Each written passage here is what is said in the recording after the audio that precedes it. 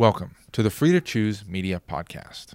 Richard A. Kunin, past president of the Orthomolecular Medical Society, and Gladys Block, professor of public health, nutrition, and epidemiology at UC Berkeley, joined Linus Pauling, 1954 Nobel laureate in chemistry, in this exploration of the role of vitamins and prevention of disease. We hope you enjoyed today's episode, and don't forget to subscribe to the Free to Choose Media Podcast. Well, Richard and Gladys, I'm happy to be able to carry on a conversation with you because there's a question that I think is really very important that I'd like to have your opinions about. I believe that there is the possibility that the medical system in the United States and perhaps everywhere can be changed for the better in a really remarkable way so that there's better medical care for everybody and at a lower cost if we make use of vitamin supplements and other nutritional supplements in the right way. After all, the vitamins and essential amino acids and essential fats are all pretty cheap compared with drugs, for example. I read about drugs, new drugs that cost $600 per week per patient for the treatment, and others even more than that, $1,000 a week for the patient.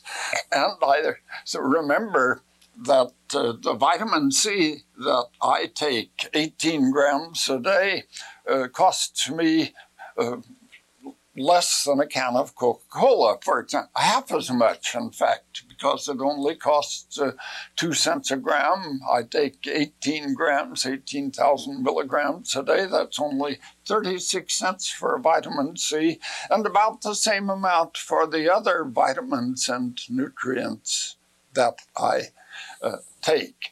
So I think there are really great possibilities here. For one thing, why is medical care so expensive? I think it is largely because there are diseases that most people suffer from before death that are debilitating diseases, such that the person is not able to work any longer, gets retired for disability, doesn't contribute to the work of the world in the way that he or she had been doing. And the treatment of this debilitating disease is also apt to be very expensive. Surgical treatment, medical treatment, drugs, and care. It's much better, I think, for people to be in good health, not debilitated, finally, after the passage of time, begin to get weak as their bodies wear out, and finally, as many old people do, just to die quietly. This doesn't cause nearly so much grief as when a young person dies, and in particular if there hasn't been the period of debility. Well, of course, I am convinced that by proper use of vitamin C, the other vitamins, amino acids, coenzymes, substances normally in the human body, people can be put in much better health so that many of the diseases that cause debility and death would be prevented for a long period of time. People would be able to lead happy lives, and finally there comes the time when they die, but without too great suffering. So I think that we are missing a great opportunity here, that the medical profession, because of a bias that it has, is perhaps for the most part, responsible nutritionists too, to some extent. Well, you know, the medical profession is trained to cure illness. They don't go through medical school to prevent illness. They go through medical school to learn to cure illness. And that's, as you say, has driven our whole medical system, I think, and that's why it's so enormously expensive. This huge proportion, what proportion is it of the healthcare budget that's spent in the last 30 days of life?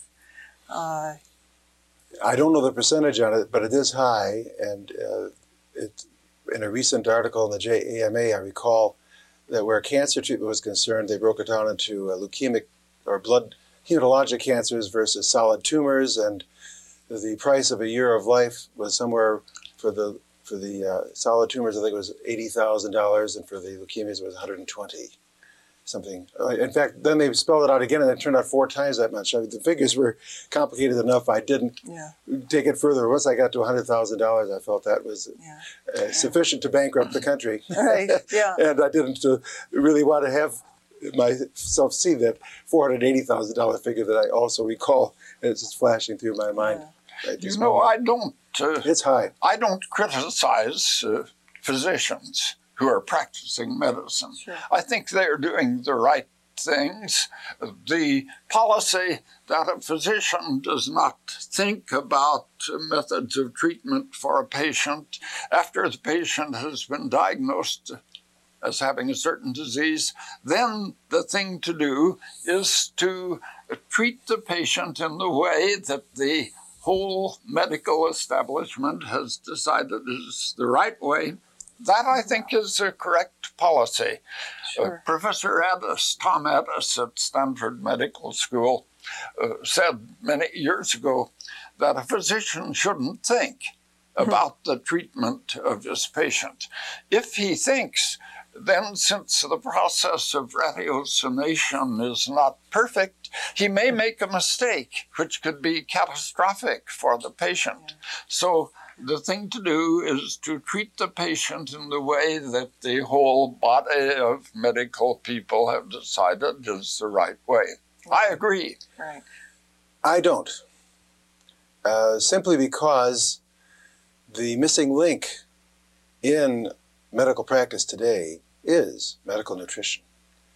And the body medicus, the corpus medicus, is lacking even the wherewithal, ideologically, to look in the right places for answers that make a tremendous difference in the outcome, both for prevention and for, I wouldn't say cure, but for remediation, the treatment. Yes. Well, of course, I agree with you on that. I knew you would. What you were saying is that medical nutrition needs to be brought into the mainstream of medical treatment.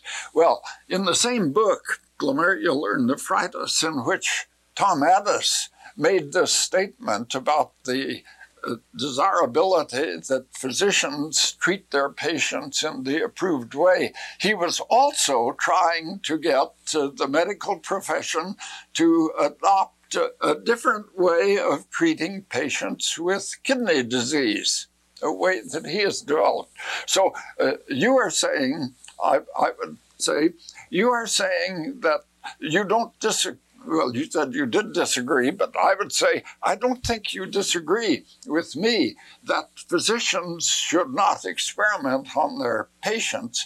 What you're saying is that the medical establishment needs to accept a new point of view about what is proper for the prevention and treatment of disease. Yeah. Yes.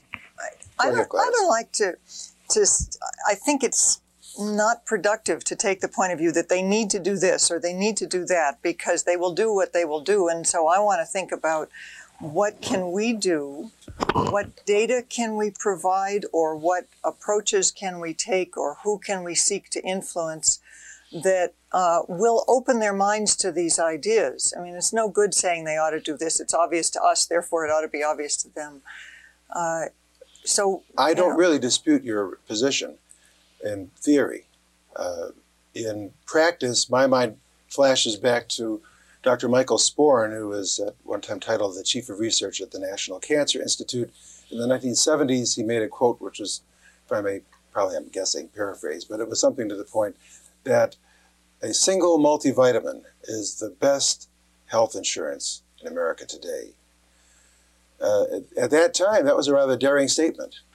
And I think he was referring particularly to his fascination with the usefulness of vitamin A in cancer prevention, which by now is an agreed upon fact across the board for epithelial tumors affecting the lung, the GI tract, and the genitourinary tract in particular, as well as skin.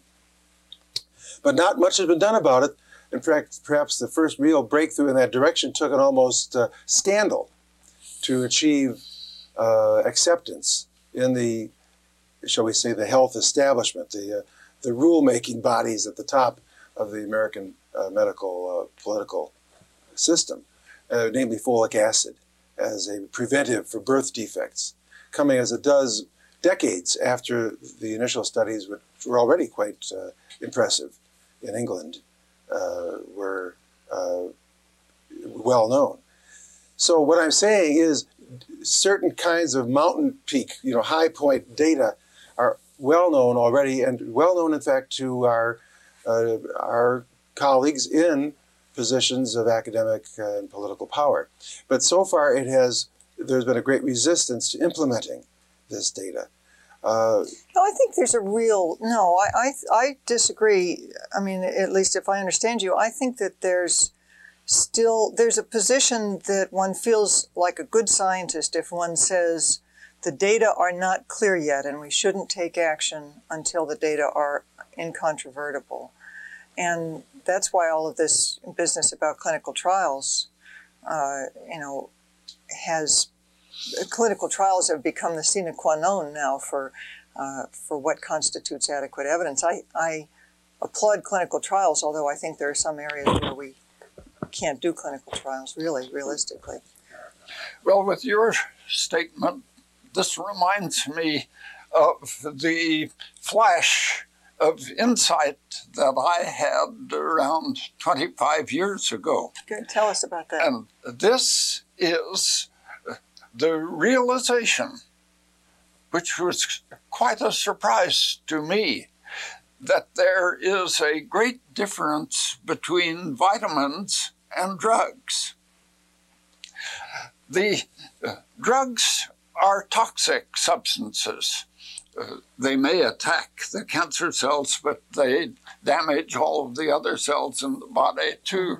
And the policy, which I think was quite a proper one, was that if a patient is in serious danger of dying from a disease, then you should, and there's a drug that is known to have some effectiveness against a disease, and almost certainly the drug will be more effective the larger the amount is given, then you give the patient an amount which isn't enough to kill him or her by the toxicity, but comes close to it in order to have the best chance of saving the life of the patient.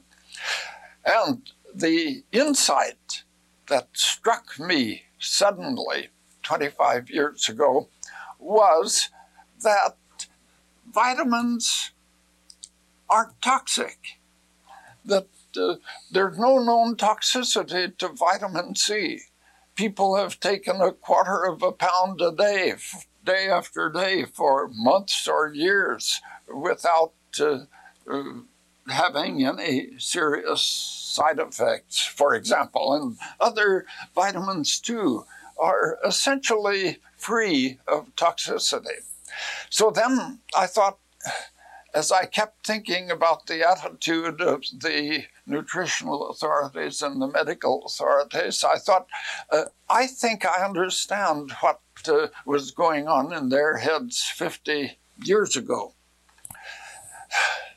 Here we have a drug that perhaps helps to control a particular disease. many of these drugs are quite specific with respect to the diseases that the drug controls. And we know how much of the drug should be given to the patient. You don't want to kill a patient from the toxicity of the drug, so we have found out how much. And this determines what we, the medical authorities, tell physicians all over the country to do. What about vitamin C? Well, vitamin C prevents scurvy, keeps people from dying of scurvy. We know that. We know what its value is. And we know that a little pinch, 5 or 10 milligrams per day, is enough for most people to keep them from dying of scurvy. And so we'll recommend the RDA, the recommended allowance of vitamin C, dietary allowance, you get it in your foods, as an amount that will prevent almost every person in ordinary health from developing scurvy.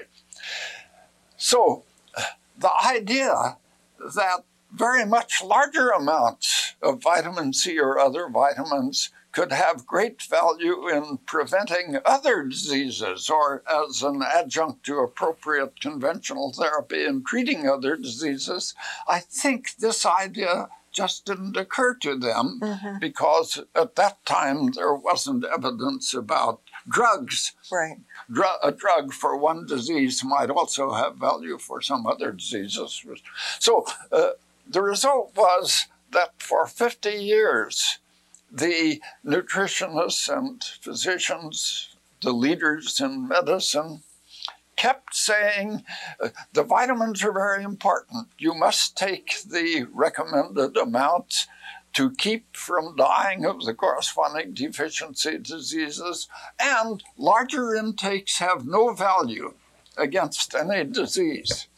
Only recently. Yeah, I never thought of that, so that it's just the opposite philosophy with drugs, where they give basically close to the maximum tolerated dose if it's a drug, but they give close to the minimum possible effective level if it's a vitamin. A vitamin, that's interesting. Right, yes. Yeah.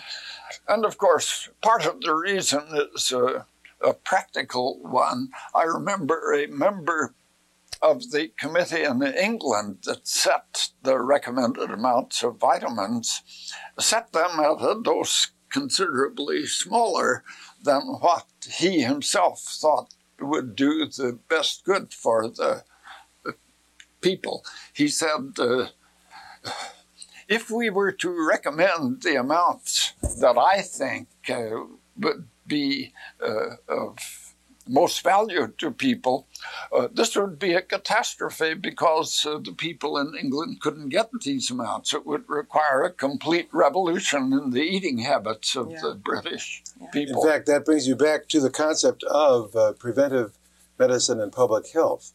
By and large, we don't think as much in practice about preventive medicine and public health in the big way because the big things ostensibly had been done. Sanitation had been set in place. Food inspection had been set in place. By pre-World War II, the food enrichment program and the fortification programs, which were intended to prevent further possibility of deficiency disease, have been set into place in this country. Each of these involving a large political, economic, regulatory movement. And your colleague is pointing out that to do the same for optimal doses rather than merely minimal doses. In fact, they used to call it the minimum daily allowance as opposed to the recommended daily allowance. And here, the orthomolecular concept is the optimal dose for the needs of the individual vis-a-vis the genetics, the illness at hand, if there is one, and the lifestyle requirements. And in fact, then we get back to people like me who are in the front lines working one-on-one or in groups, teaching people what we know of health maintenance on a personal level. Yes, and it's up to us to help them to motivate to take care of themselves individually regarding these orthomolecular doses. Well, 25 years ago, I thought when I had this idea and thought, all I need to do is look in the literature and I'll find out what the optimum intakes are. But when I looked in the literature, I couldn't find anything about the optimum intakes. And of course, this is the reason that for nearly 25 years, I've been spending a lot of my time essentially trying to find out what amounts of these substances people ought to take. Yeah. And this raises a question that I'd like to ask you about, Gladys. During the last 5 years, say, the nutritional authorities, and to some extent, and the medical authorities too, have changed. They have changed from saying high doses of vitamins have no value against the common cold or other diseases to saying we know now that a higher intake of vitamins, for example, the 3 important antioxidants, vitamin C, vitamin E, and beta-carotene, have protective effect against cancer. We have much information about that. And so this information is now included in some of the official statements that are made. And then these authorities go on to say, so we recommend that you search out the foods that are high in these substances and buy and eat those foods, but don't take vitamin supplements. I know. Now, why? Why do they say that? Well, on the one, I think there's a real justification. I mean, I'm not saying I support it, and I always, when I'm interviewed, say, yes, eat your fruits and vegetables, but, vitamin supplements are probably okay too. I'm moderate that way because I think that's the only way that we can begin to open up people's minds.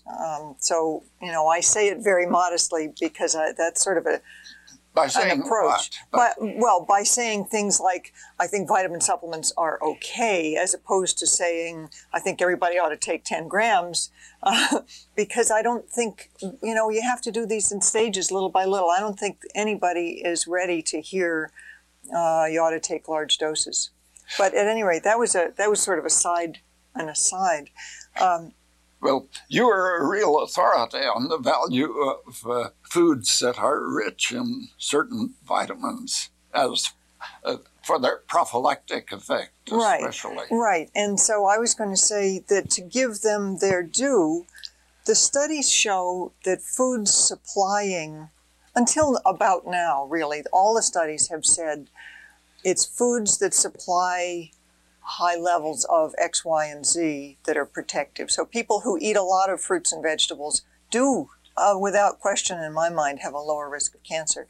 But then people will say, well, you don't know for sure that it's the vitamin C because a lot of things come along in foods. You don't know for sure that it's the beta-carotene because there are hundreds of carotenoids in foods. So there's some merit to what they're saying, I think, that we can't tell for sure. I happen to be completely convinced. But,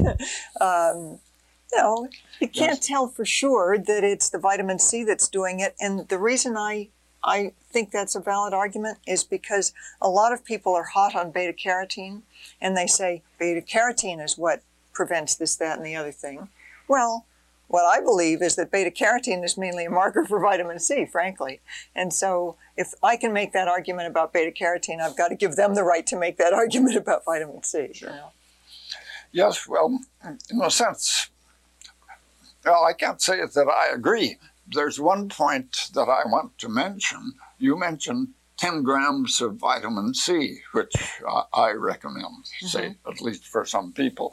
I think that an ordinary vitamin mineral supplement containing just the RDAs improves the health of people a great deal. I do too. I absolutely agree. So that means taking an extra RDA. But then I would go on to say, if you take 10 times that amount, you get an additional improvement, an additional protective effect. Or if you take 50 times that amount, 3 grams a day, 3,000 milligrams a day of vitamin C, you get still more value. And if you go to 100 or 200 or 300 times, This is not for every nutrient. I'm just talking about vitamin C. It's an important Then you point. get some additional effect. Well, now, can we recommend that every person in the United States take 10 grams of vitamin C a day? What's your opinion about that? Okay. Do you actually recommend that everybody take 10 grams of vitamin C a day? Well, what I recommend is that every adult person, every adult, take 3 grams of vitamin C per day or more. And that's sort of where I am, sometimes I say actually. 3 to 18 grams per day of vitamin C, and take also good amounts of certain other vitamins and other nutrients. So there's also a practical problem. I'm not sure about the production of vitamin C. If everyone suddenly were to take 10 grams a day. Well, the same goes for fruits and vegetables, you know. Well, it's a comfort to see that Enstrom, in his epidemiologic study, which you're both familiar with, found a 6-year bonus in longevity in a population that averaged extra, roughly, I think it was 380 milligrams. So that while you may have additional benefits, the research that hasn't been done is exactly what you're calling for and have been calling for since the very first, which is a search for optimal dose and perhaps a cost-benefit kind of an analysis. Where do you have benefits here versus cost there? And then applying this across a large population with some people who may have adverse responses, the most common, of course, being an unpleasant bowel reaction to larger doses of vitamin C. I've seen it myself and some of my patients at doses as low as 2 grams a day. Yes. So it's not something that you will be popular with everyone at the doses that you're thinking of. Well, you don't, so you got to use common sense, as you should with anything. You know, if it gives you loose bowels, don't take as much. It seems pretty simple to me. But there we are. We're doing 2 things that are really unprecedented in world history. One, in world medical history in particular. We're pointing out to ourselves and to others that for the first time in history, we actually know enough about applied biochemistry to be able to provide for people a better deal. That they're actually, through something as simple as taking a pill, maybe even a single pill, able to extend life and health and well-being considerably at a low cost and at almost zero adverse risk. That's rather profound. But even that requires salesmanship because people need to be able to, there are people that won't take that pill.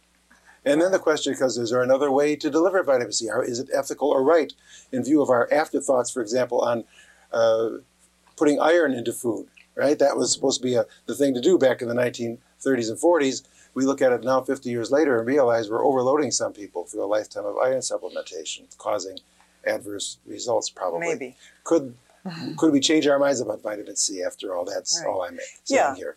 And so on the public health question, there are ifs, ands, and buts.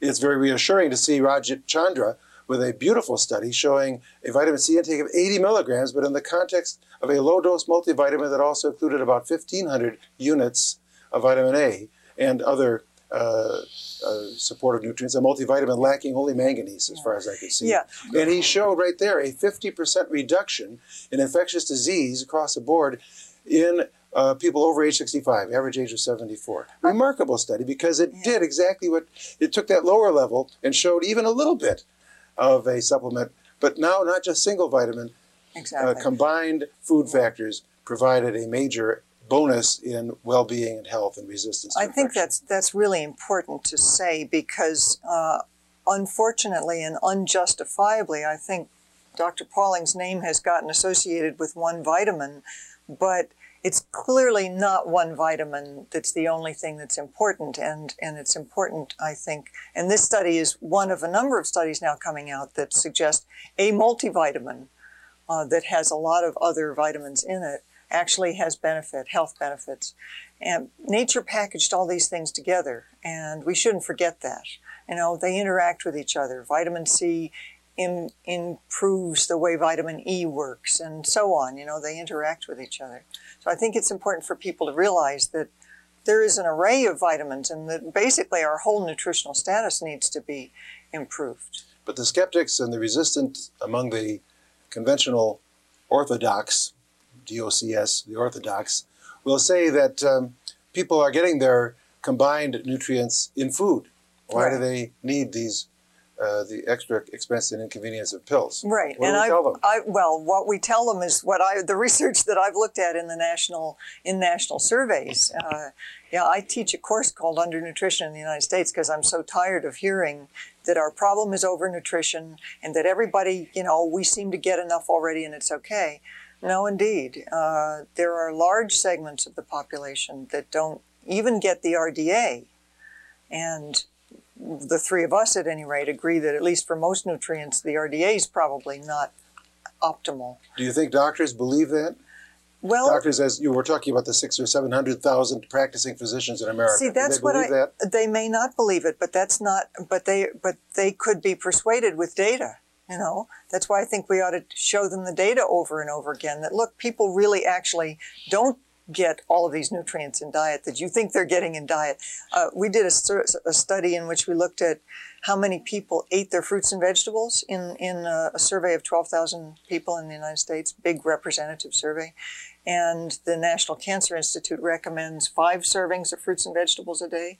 9% of the population on any given day gets 5 servings of fruits and vegetables a day. So it's, 9% of us. Well, on those 5 servings, they would get the 300 to 400 milligrams or more of vitamin C. That's right. Would at least give them That's the right. Enstrom bonus. Right. I was very pleased with the response that Jim Enstrom's paper got last year when it was published, because usually the establishment has tried to downgrade any reports of this sort. Mm-hmm. Well, that was such an excellent epidemiological paper that there was very little negative response.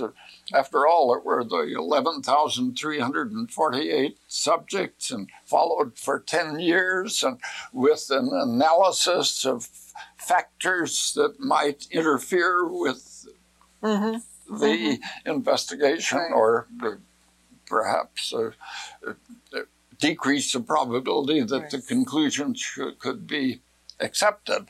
And as you say, it involved something like 350 milligrams of vitamin C a day, 6 times the RDA, not large amounts from my point of view. And that was the first study that showed definitely that in addition to eating a good diet, taking extra vitamin C helped to extend the period of well-being. Well, it was mortality, the length of life, in this case by about 6 years, mainly because of the decrease in the mortality from cardiovascular disease, but to a somewhat smaller extent, the decrease from mortality from cancer and diabetes and other diseases. So it's very encouraging that there were only, I think, 2 groups that got out health letters to university departments of nutrition that came out with derogatory statements trying to convince people that you shouldn't believe the results that Enstrom and his associates got. Because of that kind of resistance, however, in actual clinical practice, where you might say, I call it putting nutrition first as a strategy for medical practice. The first step is to measure nutrients in a practical way. This can be done rather inexpensively now, using a panel testing for vitamins and a second lab that does a panel testing for minerals, whether it's in red blood cells or in leukocytes or in urine. So it requires actually more than one channel to be reasonably sure of the interpretation as it happens. But nevertheless, the measuring of nutrients is helpful because it is accurate and it is available, and it is relatively inexpensive. And when you find something wrong, you can fix it. I think that's extremely important. Because doctors believe in blood tests, you know. Yes. They don't believe in this sort of lightweight, unimportant dietary stuff, but they believe in blood tests. And I think if we could only persuade doctors just to measure plasma levels of vitamin C and plasma levels of vitamin E, I think that would be the beginning of a revolution, because they would see that their patients who come in with chronic diseases have lower levels, that they could bring the levels up and they would see benefits. I really feel if we could just get doctors to measure, they would start opening up. Agreed. But as it happens now, measuring the nutrients is a good opening gambit in medical practice, coming after the history, right? Then measurement, documentation. But in the present political climate, in the political economic climate of medicine, this can be considered excessive prescribing of laboratory services, unnecessary service, an expense that could be charged back to the doctor even. Right this very moment, there's a doctor colleague that Dr. Pauling knows of in New York, who Dr. Levin, who has been found against by the New York Medical Board on this very type of practice. So that there is considerable, shall we say politely, controversy on this subject. Sure. And this kind of controversy scares doctors, naturally, who then hold back and wait for someone else to say it's okay. Right. Or then not only okay, but maybe even required to be the standard of care for good medicine. Let's take vitamin A, for example. It's very well documented by double-blind studies. It was 1979, Dr. Ben Cohen, surgical gynecology and obstetrics. He did a pre-surgical megadose for a week, vitamin A supplementation, 300 to 450,000 units of vitamin A, and with a comparison group on placebo. The comparison group post-operatively had a 40% drop in the lymphocyte counts.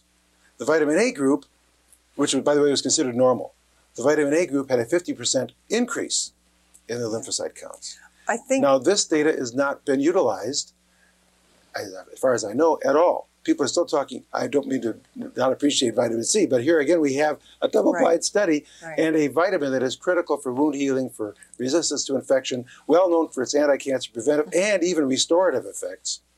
And it's the not only the stepchild, that's kind of the black sheep of the vitamin family, because all you hear about vitamin A is how bad it is for you, as if there was some epidemic of vitamin A toxicity. No, but I do think it's important in this conversation for us to make sure that it's understood that that vitamin A is one of the relatively few vitamins for which there can be toxicity. And therefore it should be measured. Right. Because it's also the premier therapeutic agent as your first line, not your second or third line, not nutrition last, nutrition first, orthomolecular first. Yeah. Dr. Pauling, way back, when did you first get interested in vitamin C, and how did that happen? Well, I became interested in vitamins to some extent in the 1930s, because I brought to Pasadena as a member of our chemistry department the man who had determined the structure of vitamin B1, thiamine, and the method of synthesizing it. So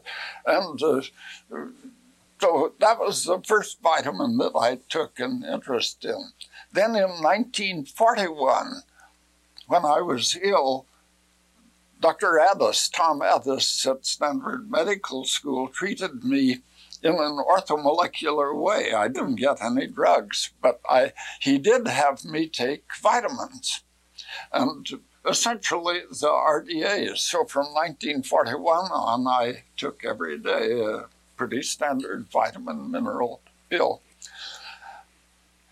In 1966, Irwin Stone, a biochemist who had devoted much of his life to checking up on vitamin C, and who then wrote a book the healing factor vitamin C against disease, wrote a letter to me sending some of his papers in which he argued that every person is deficient in vitamin C because of the bad accident that interferes with the ability of human beings to synthesize it.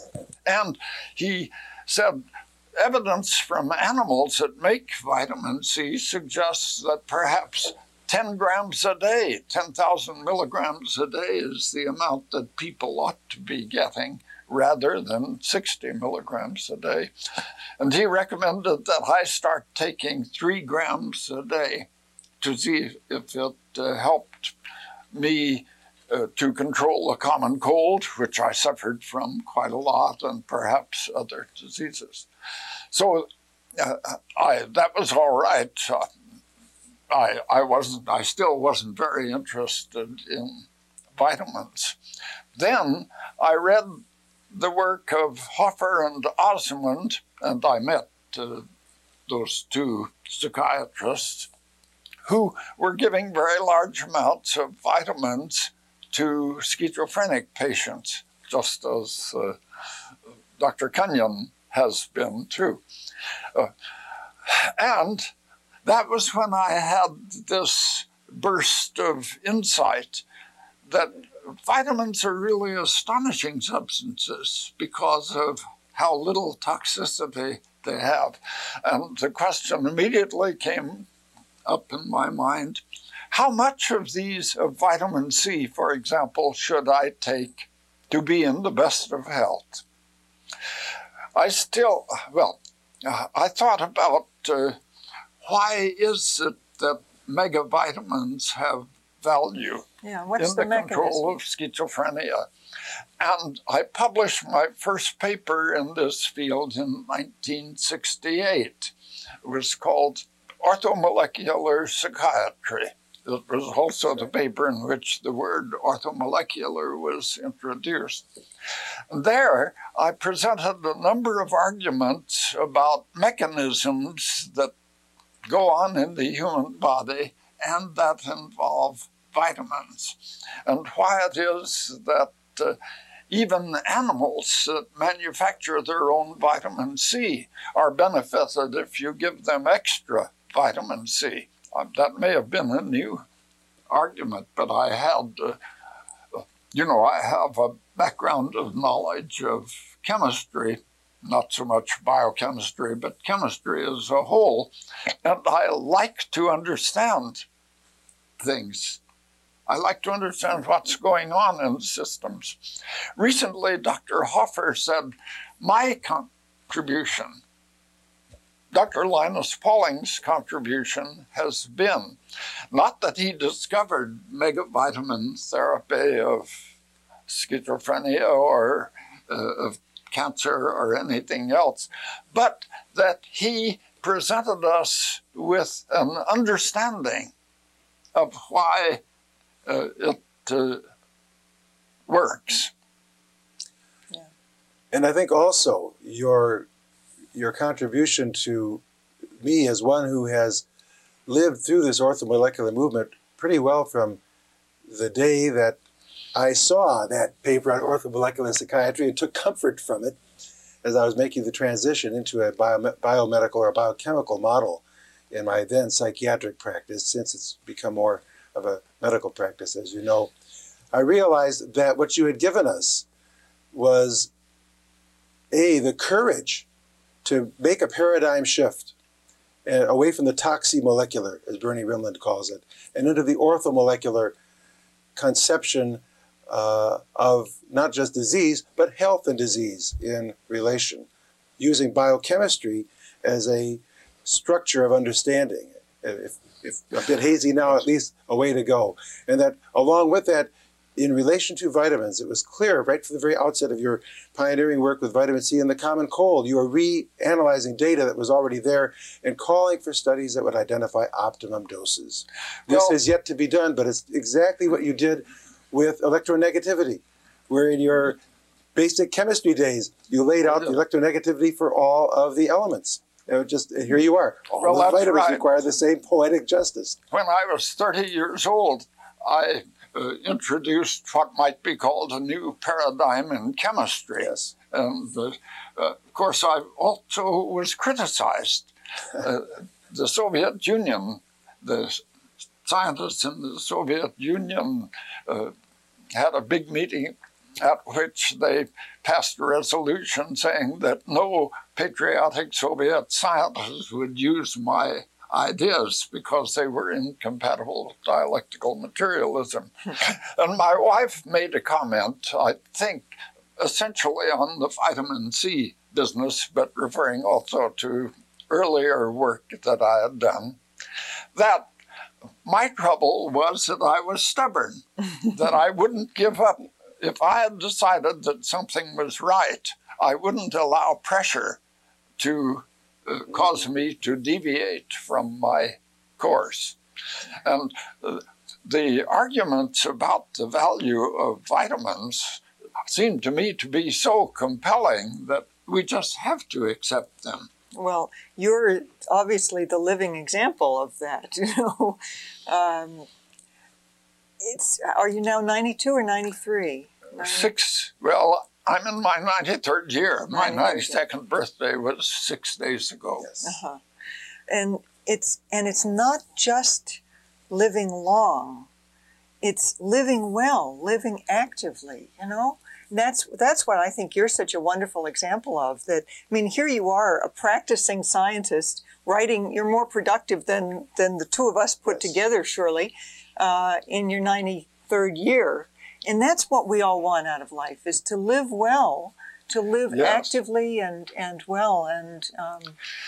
Well, right now, I'm hard at work on making the biostatistical analysis of mortality data for cancer patients, 304 cancer patients. And these are patients that Dr. Hoffer has had under his care, that reached a total of 304 2 years ago when we decided to stop that phase of the study and follow those patients. There are others being registered now, but these. And the interesting thing that the first study of Hoffer's group gave was that Hoffer's treatment is quite clearly better than Cameron's.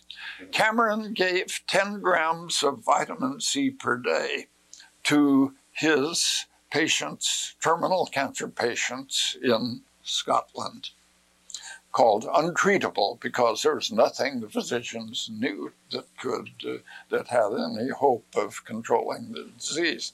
And they responded in a remarkable way, living some years rather than just months after reaching the untreatable stage. Hoffer gave 10 grams, or the average was 12 grams, a little more, of vitamin C to his patients. But he also gave them 800 units of vitamin E, 1,500 milligrams of niacin per day, and 25 or 50 times the RDA of other B vitamins and beta-carotene and selenium. So Hoffer's patients are living twice as long after being registered in this study than Cameron's patients. That is, the other nutrients double the effect that vitamin C alone had, as shown by Cameron's studies. Well, a skeptic can say, but Cameron was working in a hospital in Scotland and Hoffer's in a hospital in British Columbia. Things are so much different, you can't attribute it to the other vitamins that Hoffer gave. But I can if I want to. That's right. That's right. I was just reading an article about the principle of parsimony. When I formulated my rules about the structure of the silicate minerals and other complex crystals in 1929, I put in the rule of parsimony, that when you are trying to find a structure, concentrate on the simpler ones, not the more complicated ones.